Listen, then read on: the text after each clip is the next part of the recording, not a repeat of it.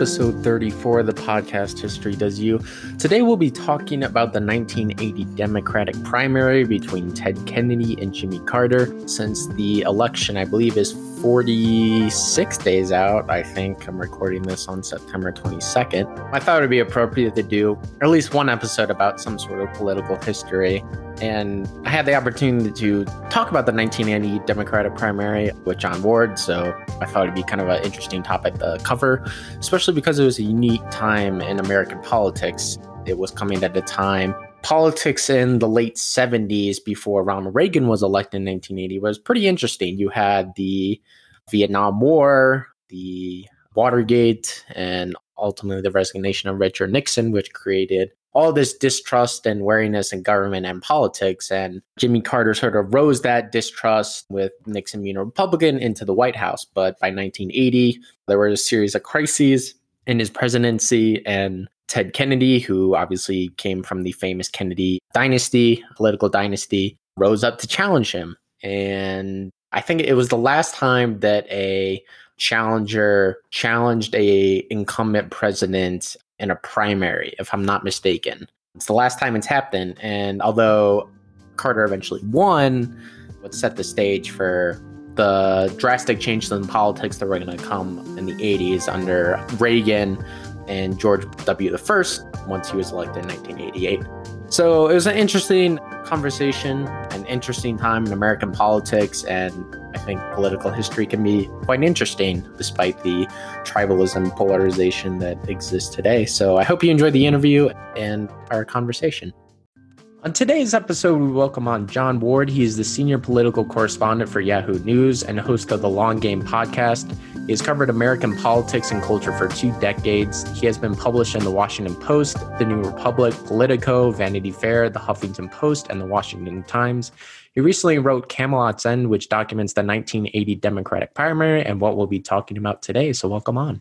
Thank you so much, Riley. It's great to be with you. And to start off, what is your favorite subject of history or politics to research and talk about? Why is it your favorite? And how did you become interested in the 1980 Democratic primary? Well, I don't know if the 1980 is my favorite. And in general, favorite type questions are always hard for me because I love to second guess myself. So I'll just bypass the favorite part. I will say that that period of time is interesting to me. I was born in 1977, and this is not at all why I wrote this book, but the late 60s and early 70s, that period of time kind of leading up to my birthday, is an interesting time in the history of America. I just read a great book by Princeton professor Eddie Glaude, who's a regular on Morning Joe, about the writer James Baldwin. Baldwin died, I think, in the 80s. But that book is about how the civil rights movement of the 50s and 60s was betrayed, to use Eddie's term, really kind of the end of the 60s and into the 70s. And so Eddie's argument is that you have law and order type legislation being increased. You have mass incarceration really beginning to tick up at that moment in time in the 70s and then takes off under Reagan in the 80s. And of course, MLK was assassinated in 68. So there's that dynamic, but there's also a dynamic in American religion that happened at that time. I was raised in a very devout, fundamentalist, evangelical, white evangelical culture. This was just north of the Washington, D.C. And so my second book is likely to be some type of tracing the history of my own sort of path and sort of American Christianity through that lens of what came out of the 70s. Because I don't know if you and your listeners know this, but there was kind of a religious revival that happened in the 70s. It was called the Jesus movement. And that's where my parents came out of. So there's a lot that happened in that period. And then 1980 was part of that time period. And the reason I got interested in that is a whole nother story. I can get into that now if you want, but I've already made a very long answer to your first question. Yeah, I mean, I would follow up. What are some of the challenges that you've encountered either writing this particular book or as a political journalist? Well, this question is really, really a loaded one in a good way, because the biggest challenge right now by far as a journalist, as a citizen of America, as a citizen of the world, I think, in the information age, is that we don't know increasingly people don't know what's true. anymore. They don't know who to trust. They don't know how to figure out whether information is accurate or not. And we have, unfortunately, a president who is taking advantage of that for political reasons. To help his own political standing, he is increasingly using a contentious relationship with the media. He basically is becoming more and more detached from truth-telling because he knows that every time that the press calls him out on that, he can call them fake news and get his own supporters to hate the press. I understand critiques of the media and media bias, and I think that there is a lot to criticize about the press going back several decades. But it has been taken by Donald Trump. What the traditional conservative complaint was that the press was biased, but Donald Trump has taken it and used it in a completely amoral way for his own political advantage and has now separated many portions, components of the Republican Party almost completely from facts. And to get into the 1980 Democratic primary, which we'll be talking about, to start off with Jimmy Carter, who was elected president in 76 after some turbulent times in the 60s and early 70s. How did he sort of rise to the top of Democratic politics, and ultimately what was kind of his path to becoming president? There's so many great things about studying history, which is why it's great that you're doing this podcast. I did not really learn this myself until the last decade, that the way we choose presidents now is not the way that it was always done. And in fact, for most of our history, it was done in a different manner. Now, what do I mean by that? What I mean is I'm not talking about the general election, which is when all Americans go to the polls on one day and they choose the president between generally Republican and Democrat. I'm talking about the nominating process inside the two political parties. Up until the 1970s, the parties chose their nominees through their conventions. And the people who chose their nominees were party insiders, party bosses, and party activists. It was very much an insider process. And there are many problems with that, but one of the advantages was that it was a way to keep unqualified people from becoming a party's nominee. Now remember, parties are not governmental institutions, they are private enterprises. But during the 70s in particular, that was still a new thing for politicians. And so Jimmy Carter had these very young strategists and aides who understand the system, saw the rules, and quickly adapted. That's a big part of why he won 76. Another reason is that Ted Kennedy didn't run. And if Ted Kennedy had run in 76, that would have changed the dynamic. I don't know if Teddy would have won or not, but you wouldn't have had 17 candidates. And then the other reason I think Carter won is because the country was heartsick and exhausted after Watergate and Vietnam War before that, and the tumult of the 60s and assassinations. And so Jimmy Carter presented this person who promised to bring healing to the nation. He was deeply and devoutly religious, a Christian, and he talked about the goodness of America. And he was, in a way, kind of like Reagan, and then he tried to be an optimist and tried to rouse people to their better angels. And what was the state of the Carter presidency as the 1980 Democratic primary kind of approached? What challenges had he faced as president? Well, a lot. We just talked about 1976. If you skip forward 4 years, Jimmy Carter has come to Washington as an outsider and never really did a ton of work to make himself an insider. And I know the word insider has negative connotations now, but when you're working a complicated system, like the executive branch of the government, there are good things about being an insider. You know how to work the mechanics of government and how to effectively promulgate the workings of government.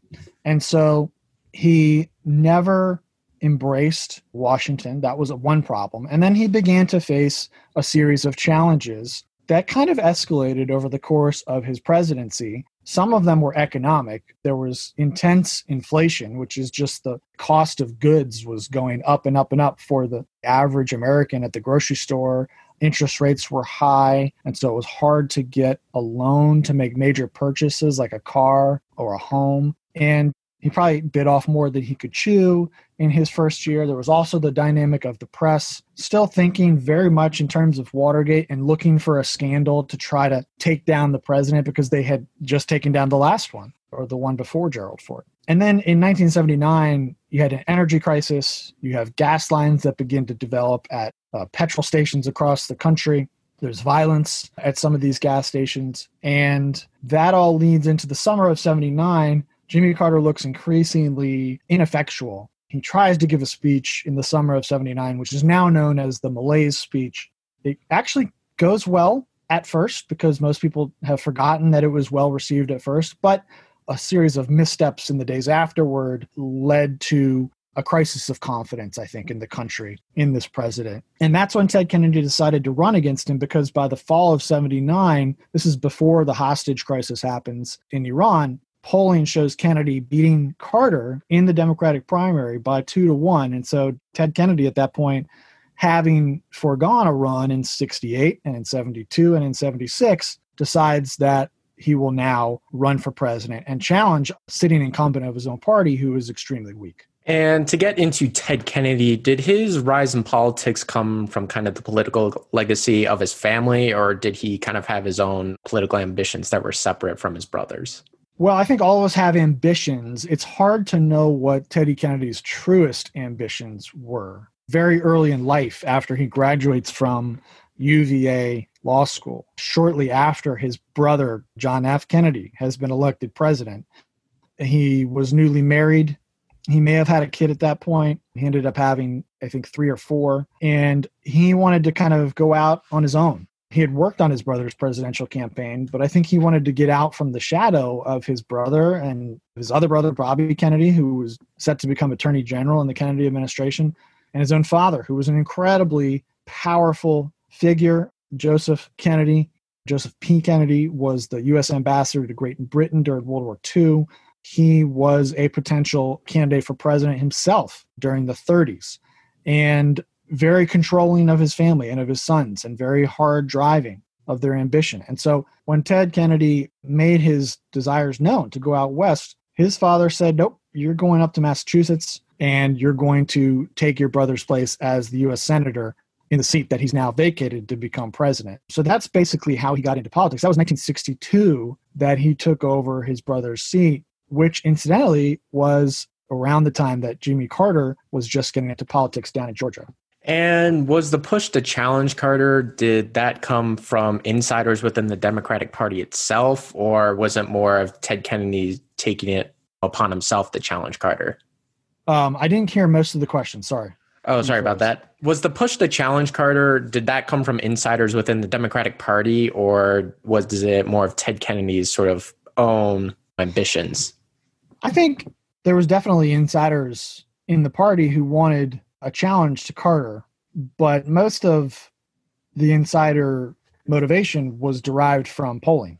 And again, polling showed that a Kennedy challenge would win. A lot of people in Congress a lot of Democrats were very concerned that Jimmy Carter would drag them down in a down ballot effect, because if you have an unpopular president who's a Democrat, that increases the chances that Democratic senators and congressmen are going to lose their elections. That was a large part of the impetus for Democrats to want to challenge and get rid of Jimmy Carter.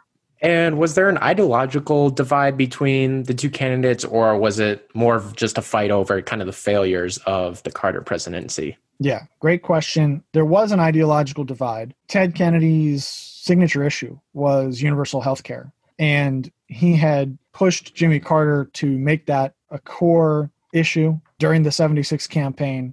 Carter kind of put it on the back burner and didn't prioritize it. There was a speech in 1978 in Memphis where Ted Kennedy made it clear that he was still intent on getting national health care, and took the Carter presidency, the Carter administration, to task for not getting it done. And that was the moment, actually, that certain Carter advisors felt like they knew that Ted Kennedy was going to run against them in the primary. So yes, there was differences on healthcare and how to prioritize that and how ambitious to be. There were differences on how to deal with inflation. Jimmy Carter wanted to cut spending. Ted Kennedy wanted to react to the impacts of inflation on middle class and poor and working families by increasing government aid to those people, basically trying to shield them from the worst effects of that inflation. So that was another big difference. And personality and leadership style was another almost quasi-ideological difference. It wasn't about policy, it was about leadership style. Ted Kennedy felt like Jimmy Carter couldn't inspire confidence in the country and was not enough of an insider to understand how to make the government work. And as Kennedy challenged Carter in the primary, how deeply divided was the party over which candidate to back? That's a good question. It's one that I haven't thought about in a while. Jimmy Carter still commanded significant support from certain corners of the party. One example of this is the teachers' unions, because Jimmy Carter created the Department of Education, the federal department. And so that was a major win for teachers' unions, and the National Education Association still backed him in 80, largely because of that. And Carter made ample use of the power of the presidency to basically use patronage, appointing people to certain positions, giving people areas of influence to secure support. A lot of opposition to Carter was from the more liberal elements of the Democratic Party. And, the other component here to factor in is the South. Jimmy Carter was from Georgia. He represented what people at that time called the New South. He had been instrumental in helping to divorce the Democratic Party from George Wallace. George Wallace had run for president in 76 and 72 and gotten millions of votes as a Democrat from white Southern Democrats who were conservative. That was all a vestige of the pre-civil rights Dixiecrat type era. So it was a mixed bag, but there was certainly significant momentum for getting rid of Carter. And how badly did Ted Kennedy's interview with Roger Mudd of CBS kind of hurt his chances, and what went on during that interview? The Mudd interview was really harmful to the way that political insiders and the political press viewed Ted Kennedy's candidacy, because Roger Mudd did an hour special, and the first half hour was all about Chappaquiddick, which was an incident in 1969 where Ted Kennedy left the party on Martha's Vineyard late at night, and the next morning his car that he had been driving was in the water, upside down, and the young woman he had been with was in the backseat dead. And so that was a big reason why he never ran. That was Mary Jo Kopechne. Kennedy probably should have been prosecuted and found guilty and faced criminal penalties, but he was let off with a slap on the wrist and remained a senator.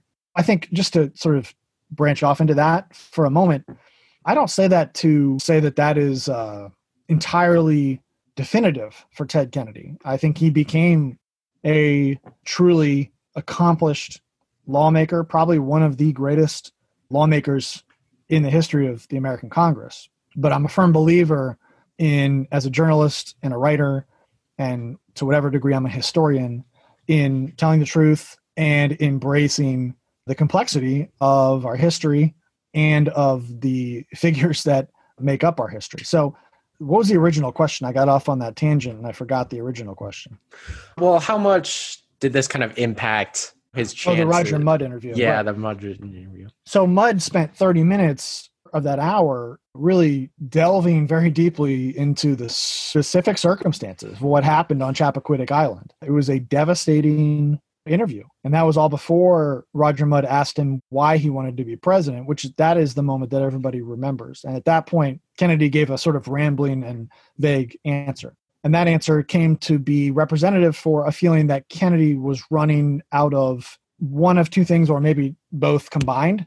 And the two things would be a sense of entitlement and a sense of obligation. Entitlement because he was a Kennedy, and obligation for the same reason, but neither one of them indicated a sincere desire, in the view of many people, to really lead the country out of idealistic motives. And so that interview happened the same week that he announced his candidacy, a few days before. It also aired actually the same day that the hostages were taken in Iran. And to follow up on that, what impact did the Iran hostage crisis have on the primary? Did this initially help Carter in a sense? It did. I mean, that was another thing that, as I got into studying the history of it, was surprising. Because most people think of the Iran hostage crisis as something that gravely damaged Jimmy Carter, which it did. It's maybe the main reason that he lost to Ronald Reagan in the fall of 1980. But in the winter of 1979, in November and December of 1979, a year before the election, when the hostages were taken, it benefited Carter because it rallied the nation around him during a time of crisis. And it was about 2 months before the first voting in the Democratic primary. And so Kennedy all of a sudden had to deal with a president who suddenly had the country supporting him. Plus, he couldn't really force his way into the news cycle, which was a key way to compete. And so he all of a sudden, overnight almost, became the underdog or was trailing in the polls. And did the rescue attempt that later occurred come back to haunt Carter and give Kennedy an opening to win wider support in the party and in the primary? That is a hard question for me to answer. That happened in April, late April of 1980, Operation Equal Claw. And there's a great book, Guests of the Ayatollah by Mark Bowden, about that operation. And I think the failure of that operation was harmful to Carter in some ways, but I never got a clear sense that it definitively hurt him. Certainly, Kennedy was on the ascent at that point in the primary, and Carter was losing altitude, and I think the failed rescue probably had something to do with that. But I also did see some evidence that there was one last sort of round of rallying around the president at that point. So it wasn't great. It wasn't great, that's for sure.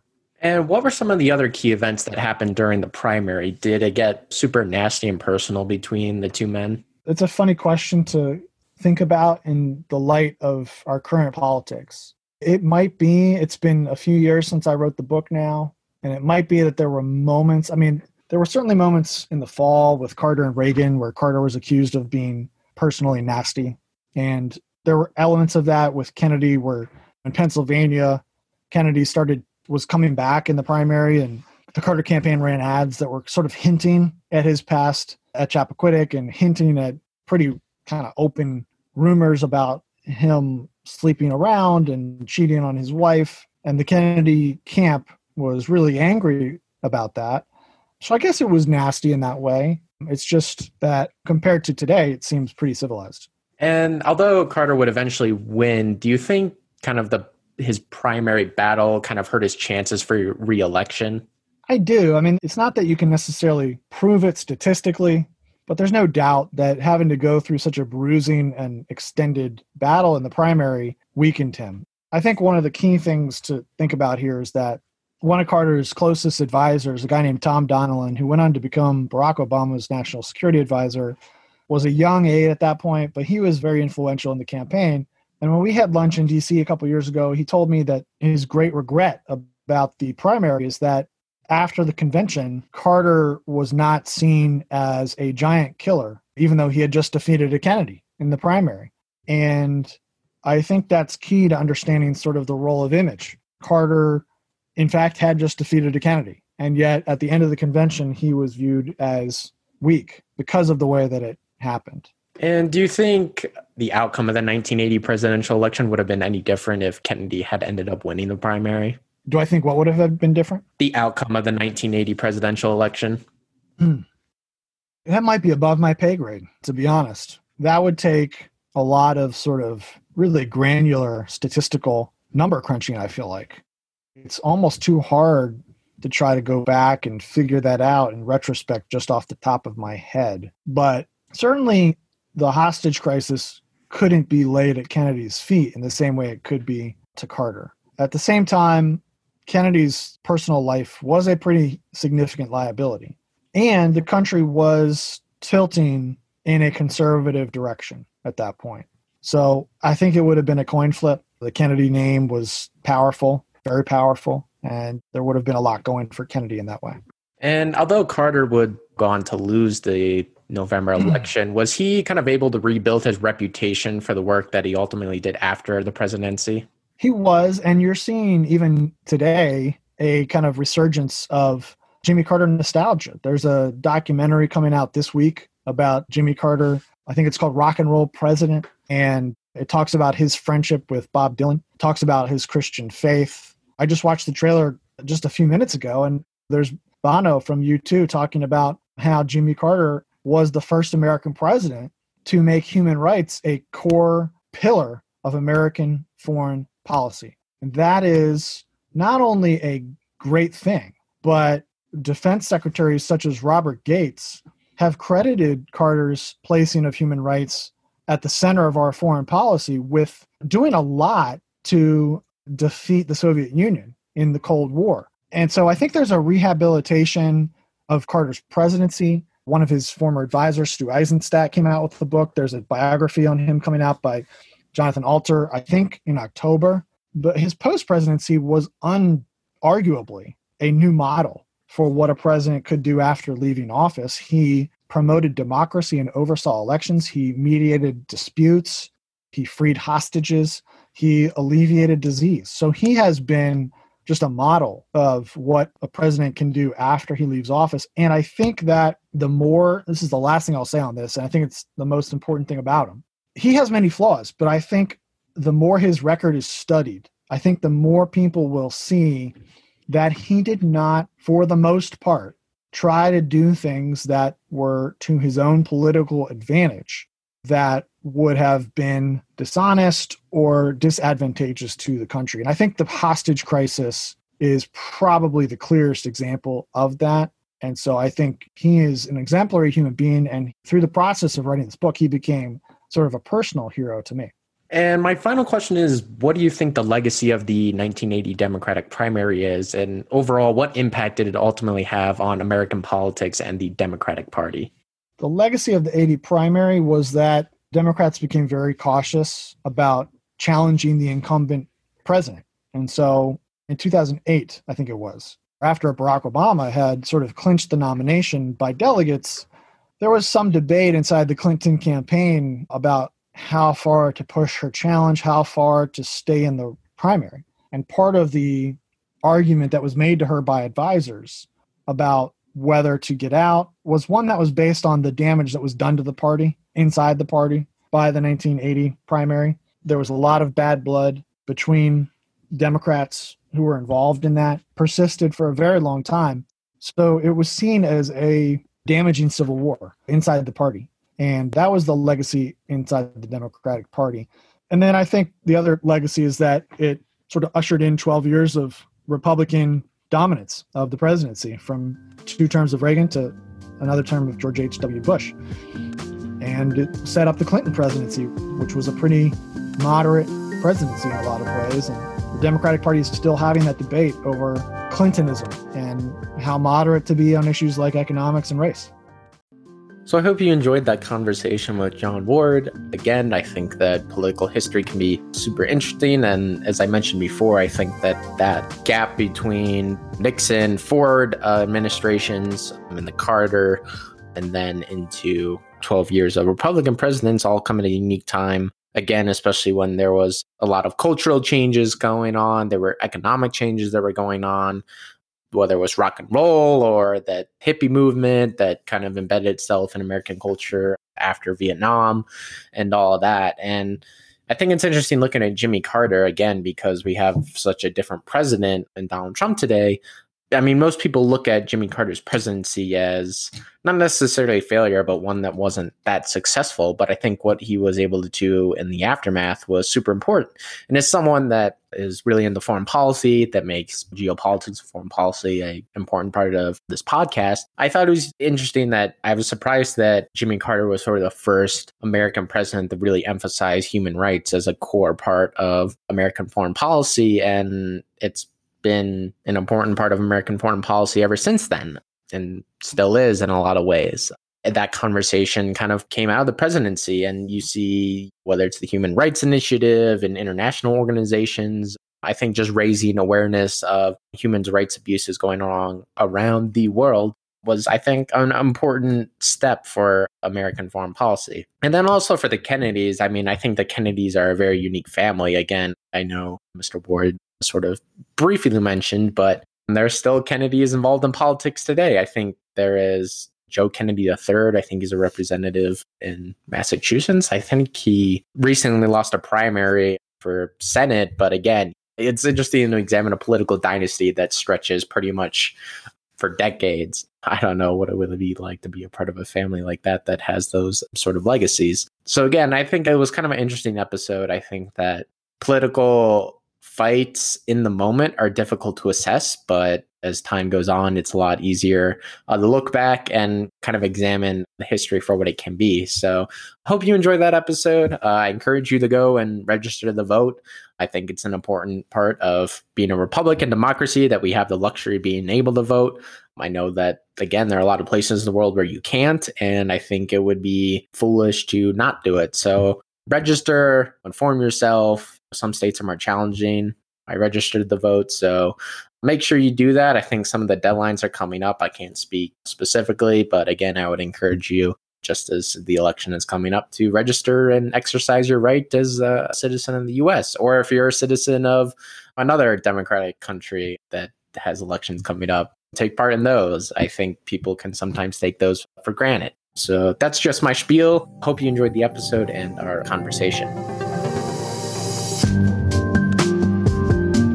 If you have reached this point in the podcast, you are at the end, and thank you for listening all the way through. As always, follow us on Spotify, subscribe on Apple Podcasts. You can also follow us on social media at History Does You on Instagram or Facebook to keep up with new episodes, giveaways, and the chance to ask questions of your own to our guests. If you listen to us on Apple Podcasts and enjoy what we do, please give us a review and share it with your friends. Thanks again.